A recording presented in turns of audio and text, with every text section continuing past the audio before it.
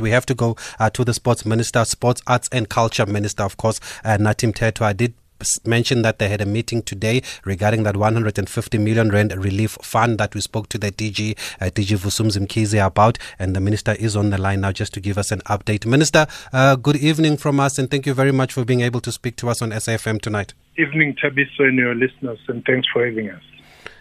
Well, the country is in lockdown, but the Minister, you still are hard at work. How has this period been for you, and how are you managing to still being able to perform your duties? Well, it's been hectic, I must say, but it's really for the good cause, and we feel that it's a duty we must take with both hands. And even the relief fund that you made available was seen as a good cause from the Sports Ministry. Was it a tough decision to make? Because we know over the years that our ministry here in sports, we don't get the biggest budget, and we've been fighting for this every single year. No, it wasn't easy, but you would know, Thabiso, that under normal circumstances, there will always be a budget for something. Now, I gave the directive that whatever programs were budgeted for this year, not some of them, but all of them, let's get those resources and channel them to a very desperate situation of our athletes and sportsmen and women, together with the creatives. So we are happy that we made that decision, and we are also happy that there was a lot of interest from both our athletes and artists. They've applied. Right now, we are at the stage where I'll be finalizing the appointment of the adjudication panel or panels, both for sport and arts, tomorrow. And from there, then the process would go on. Already those who didn't make it because of the criteria have already been communicated to. So we are dealing with the ones whose applications are sound and have to be adjudicated. And are you able to give us a number of how many applications were successful? Well, they are dealing with that logistically, capturing and so on. But we have shared with the public the interest and the number of people who actually applied. So who's going to make it would be entirely in the hands of the adjudication committee, which looks into the finer details of the kind of work which would have been done, and also proposals, because we had a wide-ranging criteria which looked at people who were doing business with government, with the department, but also people who were doing business on their own, and because of the COVID-19 pandemic find themselves in a situation where they can't make ends meet. And, okay, I remember actually when we spoke to the DG last week, he told us that there were over 6,000 applications. It was before it had closed. There were still a couple of hours to go, but he did actually give us that number. Are you in a position to share then who makes up this panel now that you are going to appoint? Definitely from tomorrow we'll be able to do that, because it's two panels, Thabiso. It's the panel, adjudication panel, which deals with the sport and recreation. It's different people. And the other one which deals with the creatives, artists and so on. And it's another panel. So from tomorrow, or if not tomorrow, the day after, I'll be able to share with the public the names of the people who will be presiding over this process. And then after the panel has been appointed, how much time do they have now to finish the process? Is there a time frame?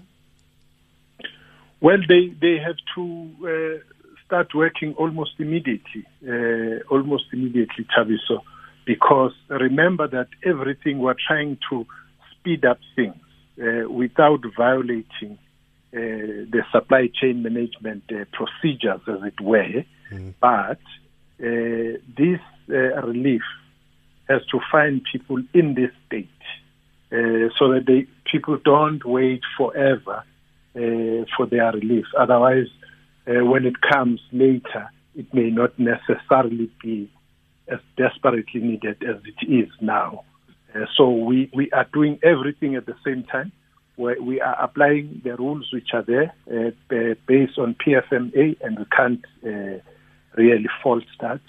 But we have this push that actually people must get assistance. Mm.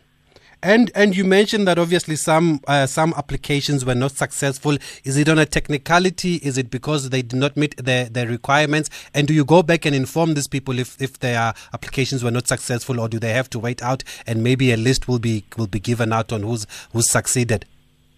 No. We couldn't wait for those, because remember, you don't at the same time want to create false hopes for people. So if you applied, for instance,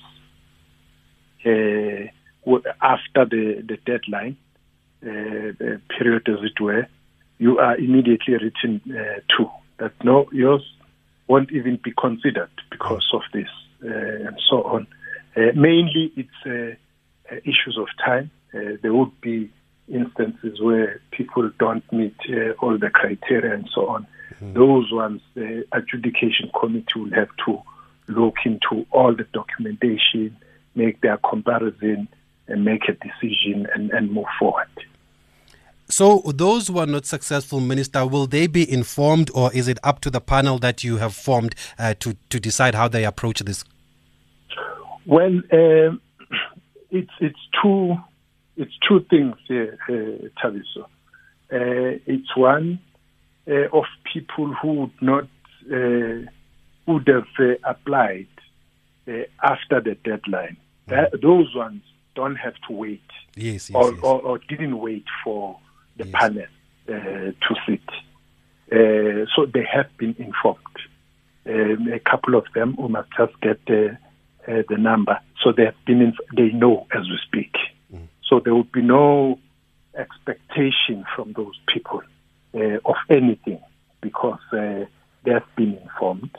But there would be other areas which need more technical, where the panels will sit down and look at what the criteria says and what is available, what people have put forward as an application, and then make a decision. We actually have given them powers to run and decide on these matters so that you extricate the department officials from any such logistical work, as it were. And Minister, as far as now, who gets what or how much is distributed, is the discretion up to the people who are in charge of the fund? For example, if somebody says, I had an event and I lost 10 Rand and now I want 10 Rand, do you give them that 10 Rand, or do you decide whether they deserve 5 Rand or 15 Rand? We put it very clear in the criteria that those things would be more of negotiations and discussions with the department, depending on the availability of resources, as it were. So, if, for instance, you come up with everything, and it's clear, people are convinced that you need to get this amount of money, and this amount is available, people are going to get it. So it's going to be looked into, one, on the issue of applications vis-a-vis the resources available. If resources allow, people will more or less get what they would have planned for. But if not, again, it's going to be a transparent process with the applicants where they will be engaged and come to a conclusion and agreement. And finally, Minister, you mentioned in the beginning of the interview that it was not only for people to seek funds, but also to come up with ideas and innovations that can be used during this lockdown or during this COVID-19 crisis, and they will also be reimbursed. Are you encouraged by the ideas that have come through? Are people being creative? Is the future bright? Well, I will hear. I've not been close to that process deliberately. I would hear as the process unfolds. But judging from what has been out there from the public is very encouraging, because some of the people started even before we made the announcement, which really says that both the sporting and cultural fraternity are people who are not left behind in the march of history as it regards to the fourth industrial revolution. We really are encouraged.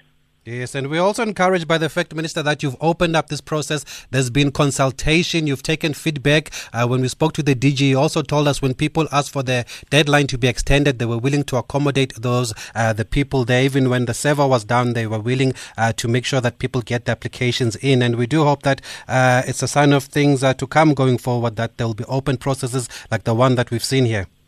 Absolutely. In fact, we want to ensure, look, post-COVID-19, Thabiso, a lot of lessons should be learned, so that even the manner of how we do business has to change. But I must say that there are people who are not satisfied with the process. Others thought that they needed to be given special treatment. Tough luck to them, because we said everybody, we went out publicly and we said, people, please apply. Those who want handouts, sorry, we can't help.